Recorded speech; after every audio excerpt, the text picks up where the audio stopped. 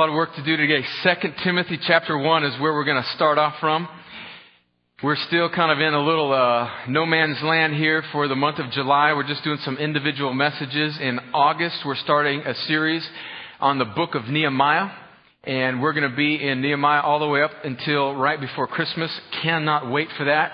Next week, I will be here, but our intern, the stud of Crosspoint this summer, Robert, the Reforminator Ward, will be preaching. And so he's going to shuck it down. I think he's going to be in Philippians next week. Man, I can't wait. I'm going to be shadow boxing in the seats next week. And then the week after that, we'll do a standalone messages. August, we're cranking up Nehemiah. Today, we're going to preach out of 2 Timothy chapter 1, the first 14 verses. A passage of Scripture that's been on my heart recently. I think I got some important things to myself to say today. And I hope that it applies to you too. So we've got a lot of work to do. Are you there? 2 Timothy is right after 1 Timothy, about midway through the New Testament. So I'd love for you to flip there. We're going to have it up on the screen, but it's really good for you to kind of see it yourself and get familiar with the book. So let's pray and ask God to help us today. Lord, thank you. Thank you that we can open up your book. It's not a moral guide. It's not a way to more success or prosperity. It's not about us. It's about you reconciling the lost world to yourself through Jesus Christ. And about how in your great love and mercy you offer life to all who would turn from their sin and believe in Jesus and respond to this word, which is your gospel. Not as a means to a better life here on this earth. Not as a means to comfort, but as a means to obedience and to a reflection of your glory, which along the way is the most satisfying thing for our souls, but primarily so that you would be glorified. So give us a reverence for this book and for this text and for these words that we're about to read today. They are life to dead bones. They are steel strength to insecure hearts like mine. And they are the very breath of God to people that are out of breath. So help us as we read these words. Bring illumination and clarity. And let your Holy Spirit fill my feeble throat and mouth and tongue and speak through me in spite of me for the sake of your people, because we need to hear from you today. We don't need silly myths or relevant points. We need Jesus and the Holy Spirit prying open the doors of our scared hearts. So help us today. And as we leave this place, help us all say that surely God, the Holy Spirit, has spoken to me. And I pray it in Jesus' name. Amen. This is a letter written by the Apostle Paul, who hopefully most of us are familiar with. If you're not, he is the apostle, in other words, the carrier of the gospel to the Roman Empire. Did not start off as a Christian. In fact, during Jesus' life on earth, he opposed the gospel fiercely. And in Acts chapter 9, we read about how this man Saul, who became Paul, was knocked off of a horse on his way to persecuting Christians. And God reached down, did a little one-on-one with him, turned him around, made him his preacher to the Gentiles. He begins to plant churches all through the Roman Empire in places like Kosovo and Albania and Macedonia, where the bark houses are today. And along his missionary journeys, in fact his first, he encounters a young man named Timothy, who becomes one of his ministry companions and then begins to be his ministry associate and to pastor some of the churches and be his delegate to some of the churches that Paul has planted, and then eventually becomes the pastor of the church in Ephesus, which we get our letter of Ephesians that Paul writes to them. And so Timothy is this young man that is under the tutelage and mentorship of Paul, becomes a preacher and pastor in his own right. But he is, as we can gather from just clues throughout the Scriptures, full of insecurity, kind of timid, a guy that probably deals with a lot of self-doubt, is nervous, he gets anxious probably, and he's not quite sure who he is. And laced throughout the Scriptures, we see Paul writing to this young man, unlike him writing to other young men, where he's saying to this guy in particular, Timothy, you can do it now, you can do it, be strong, be strong. And so he's writing this second letter of Timothy, and all through this letter he's encouraging a young man who is insecure. And today we're going to talk about insecurity and how it kills. How insecurity absolutely kills us. How it causes us to shrink our world, to make God small and people big, and to, even though we may be Christians, live in confined bondage to perception and performance and insecurity. So what we're going to do is we're going to work our way through the first 14 verses. I got 4 points today we're going to talk about. The first is we're going to talk about, and we can go ahead and put them up on the screen. We're going to talk about Timothy's insecurities, what they are. And as we're talking about Timothy's insecurities, I hope that we're making application about our own insecurities. We're going to talk about the consequences of insecurity, how it absolutely clamps us down. And then we're going to look at almost an offhand secondary remark in passing, which is Paul's answer to Timothy's insecurity. And then we're going to look finally at our responsibility, Timothy's responsibility as well, in fighting and battling against insecurity. So let's go. 2 Timothy 1. Paul, an apostle of Christ Jesus by the will of God, according to the promise of the life that is in Christ Jesus. To Timothy, my beloved child, grace, mercy, and peace from God the Father and Christ Jesus our Lord. I thank God whom I serve, as did my ancestors, with a clear conscience, as I remember you constantly in my prayers night and day. As I remember your tears, I long to see you, that I may be filled with joy. I am reminded of your sincere faith, a faith that dwelt first in your grandmother Lois and your mother Eunice, and now, I am sure, dwells in you as well.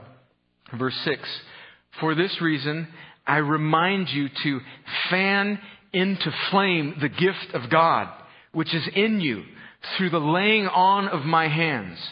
For God gave us a spirit not of fear, but of power and love and of self-control. The first part from this passage that we need to handle is Timothy's insecurities. And the Bible doesn't tell us too much about Timothy's life, other than one thing that we know that is very clear is that he was the product of a biracial marriage. His father was a Greek, a Gentile, and his mother was a Jew. And we may think, oh, well, that's not a very big deal. But in the Jewish culture, which is obviously God's people in the Old Testament, and there Jesus was a Jew, he's bringing the gospel first to the Jewish people, and then it's spreading throughout the Gentile world. There was tremendous animosity between Jews and Greeks. And so he is the product of a biracial marriage, and his father is not, from what we can tell, although we may be reading a little bit into the text, his father is not evidently very, very involved in his spiritual development. In fact, his father may have never become a believer as a Jew, or maybe not as a Christian. And so what we have here, we know certainly that his mother and his grandmother are the primary spiritual influences in his life. Now, I want to stop here and say thank God for godly mothers and godly grandmothers who impart Christ into the life of young men, but I also want to say that inevitably creates a certain insecurity in young men when they don't have a man who's over them, who is modeling Christ to them. And I don't want to make too much of this point because we make it a lot here, but men, it is our responsibility to be the ones who lead our homes and share Christ with our children. Men should not be checked out. The primary responsibility for teaching children and ensuring that they are shepherded in the ways of Christ is on the father, not on the mother. Although, of course, that's a mutual effort there, but it is dad's responsibility. And this has created, I think we can surmise, this has created a certain amount of of insecurity in Timothy. Now we don't want to read too much into what his relationship was with his dad, but he's not got a dad who's probably sticking it in the ground. Now his dad may have been a good guy teaching him how to change the oil and how to throw a football, and that's good stuff.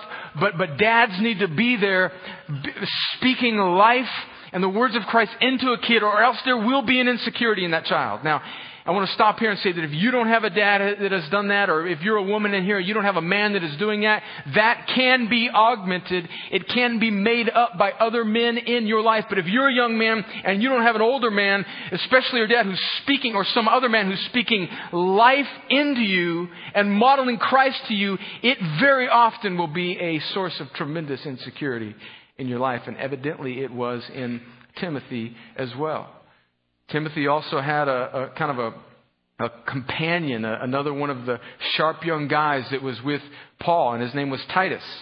And Titus, we don't know as much about Titus, but Titus seems to be maybe just a little bit tougher than Timothy, because when Paul writes to Timothy, he'll say some things like, hey, Timothy, in fact, he says it in the first letter to Timothy. He says, hey, use a little wine instead of just drinking water because your stomach's so sick. So it's kind of like, we know you're kind of weak. So use a little Pepto-Bismol and, toughen up a little bit, kind of. And then he writes to the Corinthians. In 1 Corinthians, at the end of the chapter, he's sending Timothy to the Corinthians, who we know they're just a whack, crazy, carnal church doing crazy stuff. And he says to them at the end of Corinthians, he says, and be nice to Timothy, basically is what he says. Receive him well. Right? And so Timothy carries this letter to the Corinthians, evidently fails because Paul had to write another letter, or he doesn't necessarily do all that Paul wanted him to do, and we're kind of reading into it a little bit there, because Paul had to write another letter to the Corinthians, which is 2 Corinthians, which is more stern and harsher than 1 Corinthians, where Paul is defending his ministry. But this time he sends Titus. And so he says, okay, I'm sending Titus to you this time.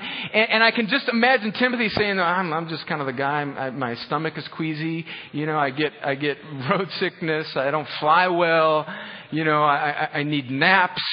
And, I need juice instead of, like a regular drink. And now, now Titus is having to tidy up what I have not done. So there's this comparison probably that's going in Timothy's life, where he's comparing himself. He's nervous. He's anxious. He's timid. And Paul is writing to him in 2 Timothy, and he's trying to put steel in his spine.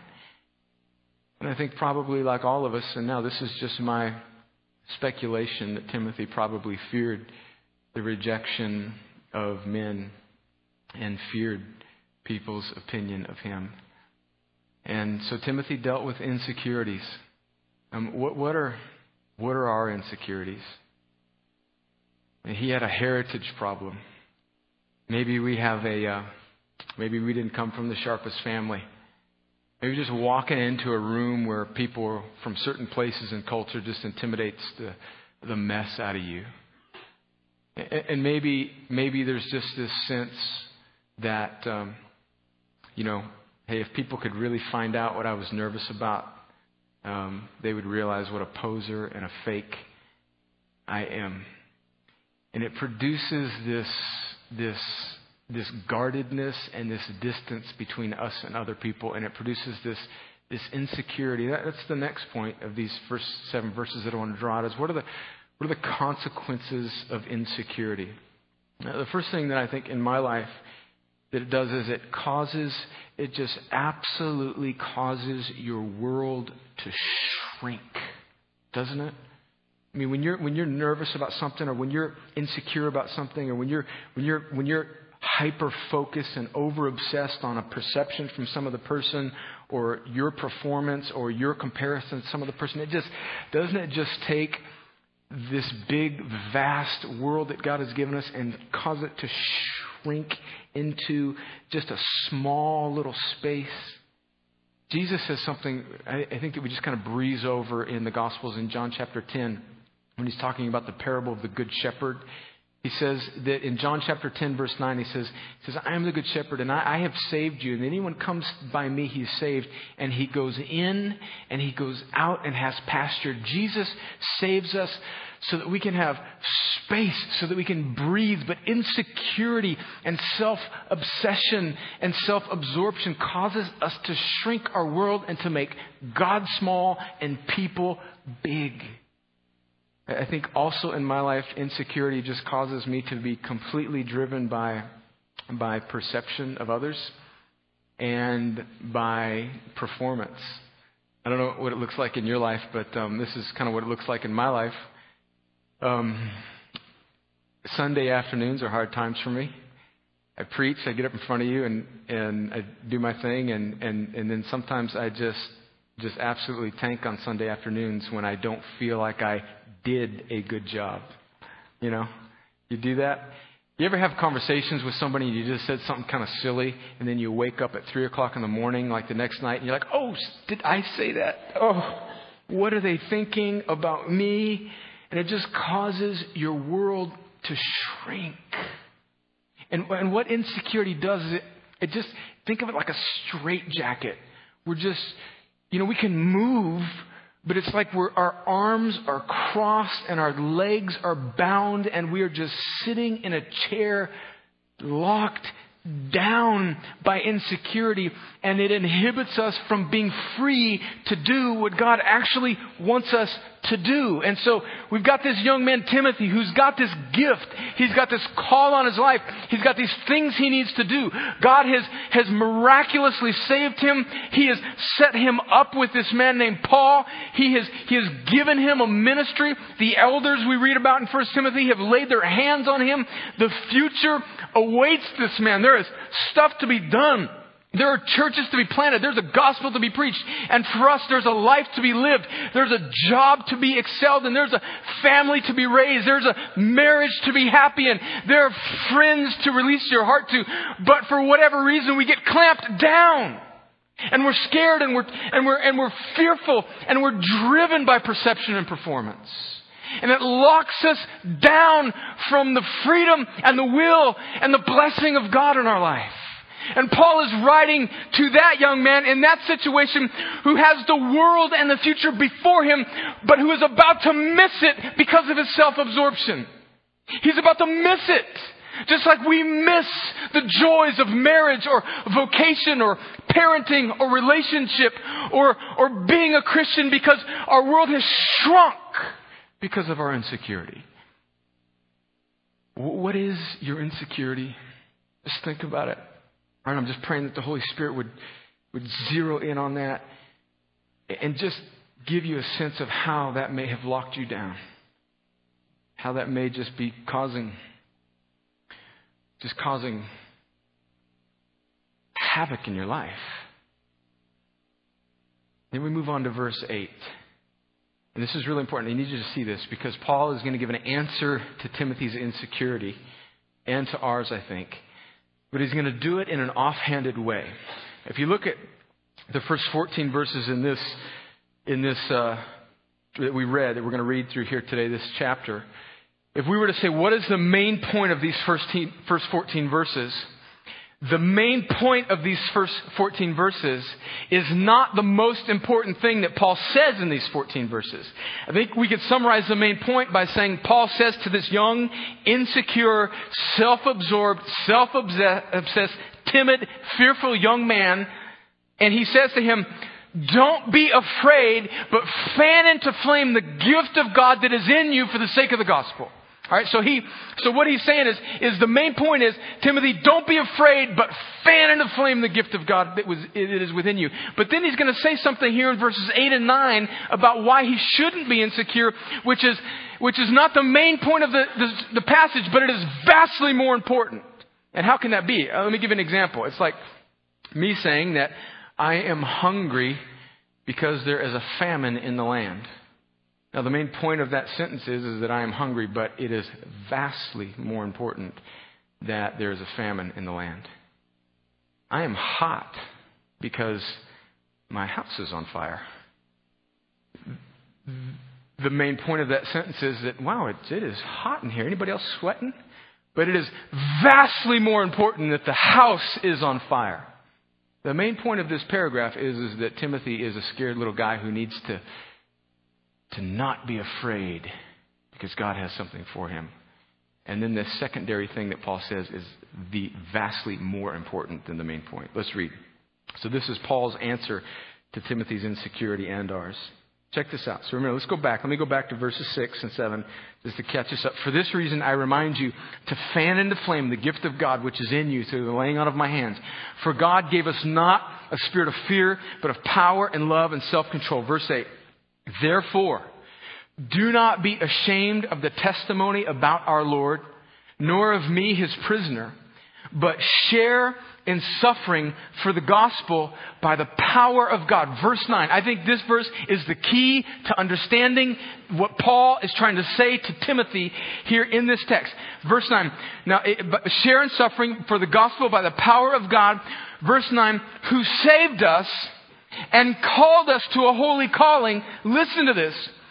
Not because of our works, but because of his own purpose and grace, which he gave us in Christ Jesus before the ages began. In other words, do this, share in the suffering, don't be ashamed, don't be scared, because it wasn't anything in you that qualified you to partake and participate in this in the first place. It was God who saved you apart from anything in yourself, but because of his own purpose and grace.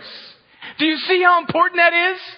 He's saying don't be consumed with performance and perception, because performance and perception is not the thing that got you into this gig in the first place. Do you see how big that is? Because when we get insecure, it's all about us. But God here is saying that he saves us in spite of us. In spite of us. I mean, think about it for a second. Why are you a Christian and the person in Macedonia or East or South Columbus or California or Canada or Russia or Cuba, why are they not a Christian? Because you figured it out and now you've got to maintain these smarts that you have? No, because of God's purpose and grace. And that should put steel in your spine, because it's not based on you. It's based on a God who called you. And he's saying that to Timothy. He's saying, no, don't go inward now, because it was never inward. It's always been outward. And that's what God has done in you. So put steel in your spine, boy. Steel in your spine. And don't be self-absorbed, because it's of God's purpose and grace that you are even able to do these things. So what is... Thank you. How about a glory on that one, huh? So what is the application? You weren't saved because you were smart or popular. You didn't receive God's love because you were cute or charismatic. You didn't become a Christian because you had more smarts, or because you had some gift, or because people wanted to be part of your clique, or because you're the person that everybody gravitates around in the hallway or at the water cooler. God didn't save you for those reasons. So now why are you being driven by those reasons after your salvation? Timothy, Brad, Crosspoint. He saved us and called us to a holy calling, not because of our works, but because of his own purpose and grace, which he gave us in Christ Jesus before the ages began, and which now, verse 10, has been manifested through the appearing of our Savior Christ Jesus, who abolished death and brought life and immortality to light through the gospel. For which, God, just think about that sentence. I don't have a whole lot to unpack on that, but that's just one we just read, and it's like, oh, wow. Oh, that's great. Jesus showed up, abolished death, brought life through the gospel, which is the words that proclaim his work. That is spectacular. Verse 11, for which I was appointed a preacher and apostle and teacher, which is why I suffer as I do. This is not a message this is not a main point of this message, but anytime you are doing anything for Christ, it will involve suffering in some form or another. He says, I suffer because I'm preaching this message.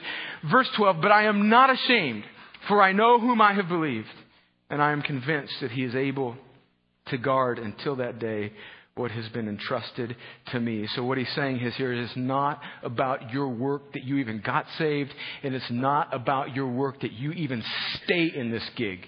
You didn't get into grace by your work. You don't stay in grace because of your work. But then he's going to make a twist here where he's going to combine these two seemingly incompatible truths of divine sovereignty and human responsibility together. And I love it. I love it when the Bible has these two things right next to each other, because some people like to major on one and minor on the other. It's all God. Yes. And no, it's all people. No, it's all God. And you got some work to do. I love it. I love it because it makes no sense in this earth, but it can be together because it's the Bible. I love it. All right, let's go. But I am not ashamed, for I know whom I have believed, and I am convinced that he is able. Okay, that God is the one on the verb here. He's the one doing it. He's able to guard. He's doing the guarding until that day, which is that which has been entrusted to me. Okay, so God saves you, not because of anything inside of you, and God preserves you and guards you, and he does it, not you. But now we get into the fourth point and final point, which is, okay, but now you've got some responsibility in this.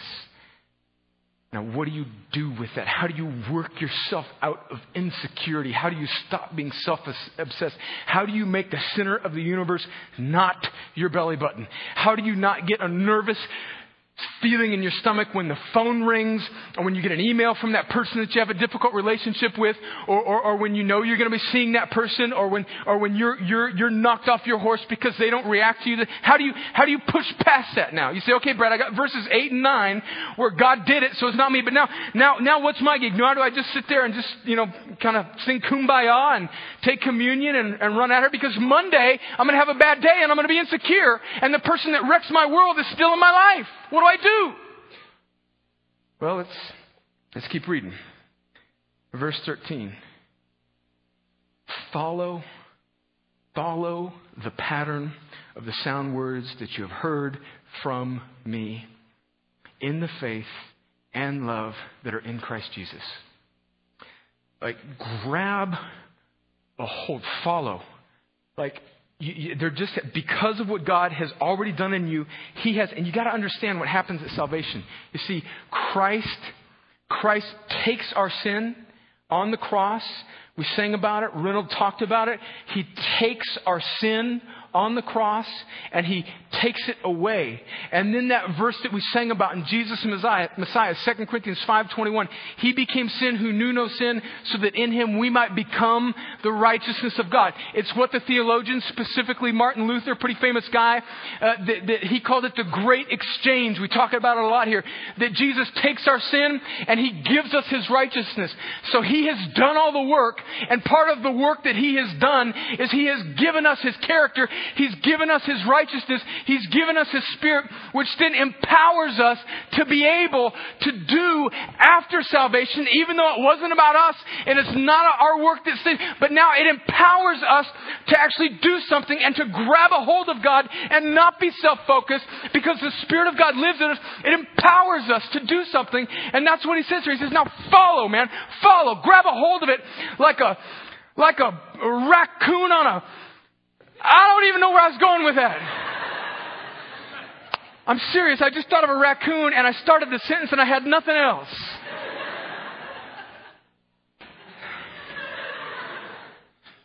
Glory. You know what I'm thinking of? I mean, probably only about 10 of you are going to get this, but there was this coach of the New York Knicks a couple years ago by the name of Jeff Van Gundy. Strapping 5'7", 145-pound weakling. And there was this brawl where these huge, Herculean, monstrous-sized people from his team and the other team, it was the New York Knicks and the Miami Heat, and they got in a fight on the court, and he grabbed a hold of the leg of one of the biggest human beings on the planet. Alonzo Mourning, I think was his name, he's about 7 feet, 280. And little 5'7", bald, weakling, looks like he needs some sun and a steak and a nap, Jeff Van Gundy grabs onto this monster's leg, trying to stop him from fighting. And I just grab hold of it, man. Just, you may get flailed all over the place, but grab hold of it. It's going to be hard. You grab hold of an anchor in a storm and the wind is still going to blow. And the sail may break. And the boat may be shattered. But as Hebrews says, the anchor holds. We are a spiritually, culturally lazy generation. If it's not handed to us, if it's not fed to us, if it's not doctored up in a curriculum that Lifeway or Sanctuary sells with bells and whistles and glossy covers, we just can't handle it. God forbid we get with somebody, we get honest, and we break it down and we pray and we follow the sound pattern of words, the Bible and biblical community, and we grab hold of the leg of God and say, God, I need you, I need you, I need you. I am an insecure mess that is a self-absorbed navel gazer, that I am so selfish that I don't know what to do, and I'm going to grab a hold of your leg, God. You've got it. Like, I don't know. I don't have any cute little words that all start with the same letter, or I don't have anything other than to just grab a hold of it. Grab a hold of it. And if we don't have a culture in here where you can do that, man, and you can be passionate about that, and you can cry, and you can be prayed for, and you can be real, and you cannot play the silly little hallway face game, then we are missing the mark in here. Oh, come on, husbands. If you haven't prayed with your wife or children, if you haven't read the Bible to your kids, if you haven't made any effort to lead your family spiritually, it will be awkward for you to hold on to the leg there. It will be awkward. And that's fighting through the insecurity. There is no hallelujah chorus. There is no easy way to it. It involves suffering. It involves difficulty. It involves nervousness. It involves self-doubt. But you got to follow. You got to follow. You got to grab hold of it. I think I got that point. All right. Follow the sound pattern of words that you've heard from me in the faith and love that are in Christ Jesus. We're going to end soon here. By the Holy Spirit who dwells within us, we could unpack hours on just the beauty of the presence of God in us. It empowers us to do this because the last thing I want you to do is say, okay, it's all God. Now I got to get into performance mode. No, it's not us now. It's not. I'm not counteracting what I just said 15 minutes ago about how it's all God. It is now us in cooperation with God after our salvation because God works in us and has given us His presence and His righteousness by the Holy Spirit that dwells in us. So now God has worked and God is working and God has now given you the ability to work. So work with God to battle your insecurities, Timothy and Brad and Crosspoint. Guard the good deposit entrusted to you. Grab a hold of it and absolutely don't let it go. I got 3 questions. And then the guys are coming back. What's causing your world to shrink? Silly, I know. I've mentioned it here before. But when I was 12 years old, I had to get up in front of my church that I grew up in and read something. Like Youth Sunday. And I'd always kind of been the extrovert, class clown, gregarious kid. Never even had the concept of stage fright before. But for some reason, when I walked up the steps there to the pulpit at First Presbyterian Church of El Centro, California, I froze. And I mumbled my way through it. I don't really even remember being able to read it. But from the age of 12 years all the way through high school, into my early adult years, even now I deal with the vestiges of debilitating stage fright and performance anxiety. I almost did not go to the college that I went to because I was fearful of having to stand up and give oral presentations. I couldn't read out loud in class in high school. When we would enter a class in new semesters, I would try and get to the class as early as I can so I could choose a desk that was close by the door so that if I were called on and I had to read out loud and it started to go poorly halfway through the paragraph, I could dart out. It wreaked havoc in my life. And there are still times when I'm in a situation where I'm not very comfortable and I get called on and fear will seize me and grip me. And I may not deal with it on the spot anymore, but I am so often driven by the insecurity of perception and performance. What about you? What is killing you? Is there a friendship that looks good on the exterior, but on the inside it absolutely debilitates you? Is there a relationship, a work situation, a parenting situation, a situation where you're failing? Man, Timothy failed.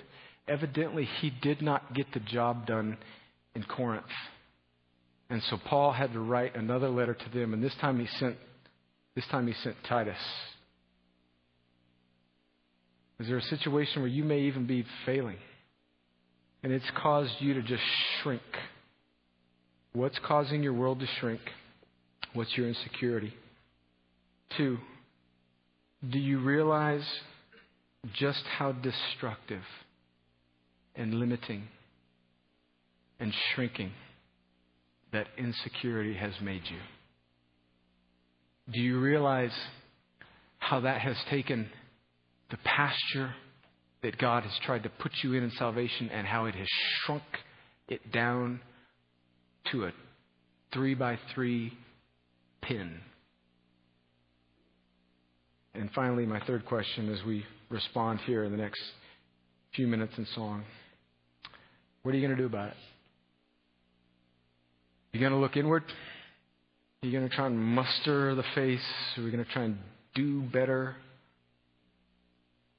Or are we going to remember that it is God who saved us because of His purpose and grace?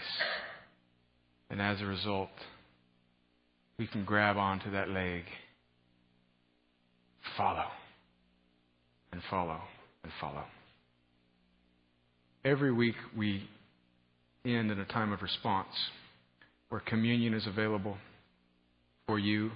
You don't have to be a member of this church. I think you just need to be a Christian to receive communion, and it helps us remember. It's a profound remembrance of Jesus' sacrifice on the cross. And every week we have people down here to pray for you. And every week the guys come and lead us a couple songs at the end, and we have a time to respond. But sometimes I still sense, and I think it's because of insecurity or self-absorption or just spiritual laziness, too many of us just kind of put our hands in our pocket and check in. Now, I realize, check out. I realize that everybody's made different and not everybody's going to react the same, and I shouldn't project my personality response on you. But come on. Come on. But when's it going to, when is movement towards freedom and lifting your eyes above your belly button and seeing that God has got such a greater purpose than tiny little insecurities that drive us into lockdown? And you say, thanks for that word, Brad. I'm going to chew on that, and then I'm going to kind of deal with it on my own. You know what? Maybe, but here's been my experience. It never works that way. There's some beauty and grace and profound power to the gathering together of the saints that helps break people free from stuff. I'm not saying it all gets solved just because you come down to pray or take communion or worship, but there is a channel of grace that happens when we gather together that right now is the time for you to press forward, grab a hold of a leg, lift up your arms and pray, sink down in your seat and actually pray, receive communion if you feel led, get prayed for, but come on, man, follow the sound. Guard the good deposit. Fan into flame what is already in you. Don't muster it up. Fan into flame what has already been put in you by God. Now's the time. Lord, as we prepare to respond, and I wish, God, I hope that you have used me for the sake of leveraging, open the door of our response to you. So now I'm not going to, like I sometimes do, I'm not going to re-preach the sermon in my prayer. I'm just going to say, God, I struggle with so many insecurities. I compare myself to other people. I so often base things on how I have done rather than having confidence in what you have already done through me and now want to do through me. And I become so self-absorbed. I confess that to you. I am an idolater. So God, forgive me of that, and I pray that you would release me in a special way. I pray that today I would count as a day when you began to break down insecurities in my life that I have allowed to accumulate. And God, I would count this, I would date today as the day that I began to break free from some insecurities that I have allowed because of my self-absorption to grow in my heart. God, today I pray that you do that in me. And God, if that applies to anybody in this room, and I think it does, would you be so kind as to do it for them as well? And would we, young, old, man, woman, child, boy, girl, all of us in the way that you made us, with tenacity, respond as you are leading? And would we fan into flame the gift of God that is in us? Would we follow? Would we guard because of your purpose and grace? And God, if there's somebody in this room who it has become evident to them that they are not yet a Christian, would they just have the spiritual intensity and honesty to just say, hey, I need you, God, I need you. And would you supernaturally, by your sovereign grace, would you open up their heart to the good news and the gospel, and would you cause them, as 1 Peter 1 says, to be born again to a living hope? And God, would you help them turn from self-reliance and sin and then turn and trust and faith in Christ, because they are born again by grace through faith in Christ alone. And God, for that person who that may be happening to right now, if that's you, hopefully I'm explaining to you what's probably happening in your life. You're passing through the birth canal right now, and you are now enabled to exercise faith and trust in Christ, which isn't just mental agreement. It is now giving your life. It is responding to Him with all that you are and saying, Christ, you alone are worthy. You alone are my sacrifice for my sin and insecurity and inadequacy. And now I give my life in response to you, and I'm now a Christian. If you need some help just working through that, I'd love for you to come down and talk to me or somebody else that you may know that's a Christian sometime today before you leave. But now's the time for us to respond. So God, would we, with tenacity and spiritual fervor, respond appropriately to your purpose and grace in Jesus' name.